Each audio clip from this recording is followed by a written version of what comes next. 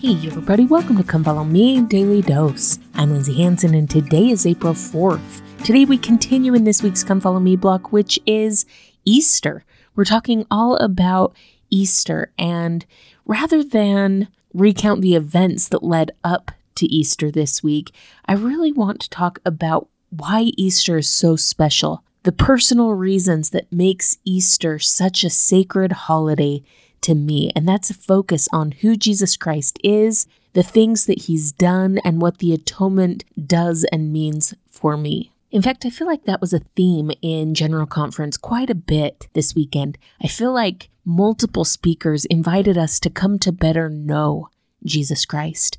It's one thing to know about him, the facts about his life, the chronological order of the events of his life. It's another thing to really come to know him. This past years, I've been thinking about that and trying to come to know my Savior more.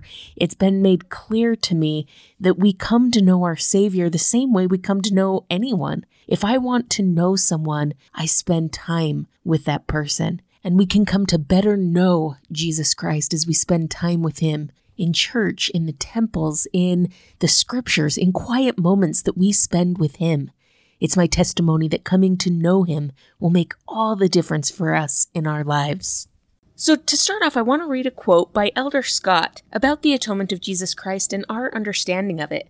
He says, "There is an imperative need for each of us to strengthen our understanding of the significance of the atonement of Jesus Christ, so that it will become an unshakable foundation upon which to build our lives.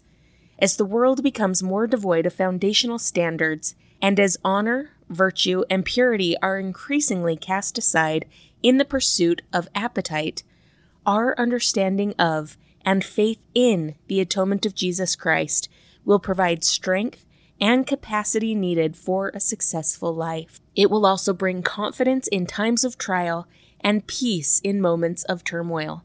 I energetically encourage you to establish a personal study plan to better understand and appreciate the incomparable, eternal, infinite consequences of Jesus Christ's perfect fulfillment of his divinely appointed calling as our Savior and Redeemer. Profound personal pondering of the Scriptures, accompanied by searching, heartfelt prayer, will fortify your understanding of and appreciation for his priceless atonement."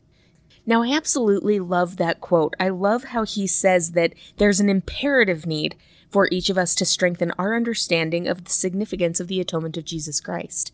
For so much of my life, I felt like because I couldn't fully comprehend how the atonement works, that I felt like it was enough just to trust that it worked and to know that it was real. And I think that that's okay. I think it's okay if we don't fully understand how the atonement of Jesus Christ works. I don't think that we're meant to. And I think it's okay to trust that it works and to know that it's real. I think that that's good if that's where we are. But I also think that there's so much more that I could know and so much more that I could understand through a combination of study and revelation. So if I want all these blessings that Elder Scott promises, I need to put in more of an effort to strengthen my understanding of the significance of the atonement and all the different aspects that I can apply the atonement to my life. So with that said, I hope you'll pardon my weakness as we talk about the atonement of Jesus Christ today and this week. I am so far from perfect. There's so much I don't know. There's so much I don't understand. But I do love the Savior, and I know that he lives. I have felt him, and I have felt the effects of the atonement in my life. And it is the deepest desire of my heart to help others feel that matchless love as well. So that being said, I want you to imagine, what would your life be like if there were no Savior? What would you feel? What would you experience?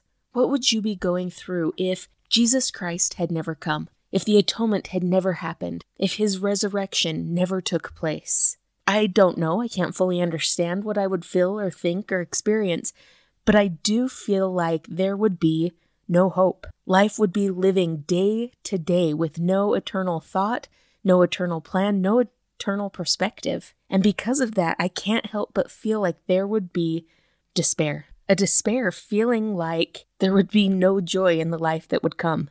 Without the Savior, what hope would we have for eternal life? There would be no life with Heavenly Father, no life with our families, no exaltation. But the atonement of Jesus Christ is real. Jesus Christ lived. He came to earth from his throne above. He condescended to be a mortal man, to experience everything that we experienced, to live the way we live, to suffer the way we suffer. He lived a sinless life. He taught us the path that we need to live. He suffered. He laid down his life. Now I say laid down because it wasn't taken from him. At any point, he could have stopped the process. He could have stopped the crucifixion. But he didn't. He laid down his life to be taken. But then triumphantly, he rose again the third day. And because of that, because of Jesus Christ, and because all that he did, we now have hope. We will live again. We will live in glory and abundance.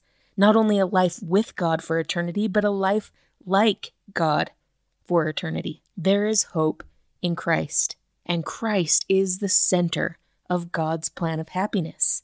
And because we have a Savior, we can feel of his love in all times in our lives as we come unto him. He is always there with his hands outstretched to us. One of my favorite scriptures that teaches me about the love and the character of Jesus Christ is found in 3 Nephi chapter 9. Starting in verse 13, it says, "Will ye not now return unto me, and repent of your sins, and be converted, that I might heal you? Behold, I say unto you, if ye will come unto me, ye shall have eternal life. Behold, mine arm of mercy is extended towards you, and whosoever will come, him will I receive. And blessed are those who come unto me. Behold, I am Jesus Christ, the Son of God." I absolutely love that image of his arm of mercy being extended as if he wants to draw us in for a big brotherly hug.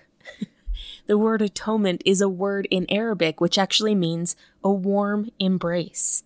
Have you experienced that warm embrace? I testify that once you do, your life is never the same again. Elder McCune once said, "As we accept the Savior's invitation to come unto me, he will provide the support, comfort, and peace that are necessary, just as he did for Nephi and Joseph. Even in our deepest trials, we can feel the warm embrace of his love as we trust him and accept his will." Now, with that warm embrace in mind, I want to share with you the words to one of my favorite hymns about the Savior, and about how that warm embrace and experiencing it can change our lives and our hearts and our actions. The hymn is "Savior, Redeemer of my soul." It says, "Savior, Redeemer of my soul, whose mighty hand hath made me whole, whose wondrous power hath raised me up, and filled with sweet my bitter cup. What tongue my gratitude can tell, O gracious God of Israel? Never can I repay thee, Lord, but I can love thee, thy pure word. Hath it not been my one delight, my joy by day, my dream by night? Then let my lips proclaim it still, and all my life reflect thy will. O'errule mine acts to serve thine ends. Change frowning foes to smiling friends. Chasten my soul till I shall be in perfect harmony with thee. Make me more worthy of thy love, and fit me for thy life above." Now, in that third verse, it says, "Make me more worthy of thy love." There's nothing that we can do to be made more worthy of the love of Jesus Christ. However, there are things that we can do that help us to feel more worthy of his love. So I always like to think of that lyric as, "Make me feel more worthy of thy love." Because his love is there for us, whether we deserve it or not. His love is there no matter what. But as we use the atonement of Jesus Christ, as we let all our life reflect the will of God, then we can begin to feel worthy and filled with his love. Thank you so much for listening today. If you're enjoying this podcast, make sure to follow us on social media, subscribe, like, comment, or share. This has been Come Follow Me, Daily Dose, and I'm Lindsay Hansen.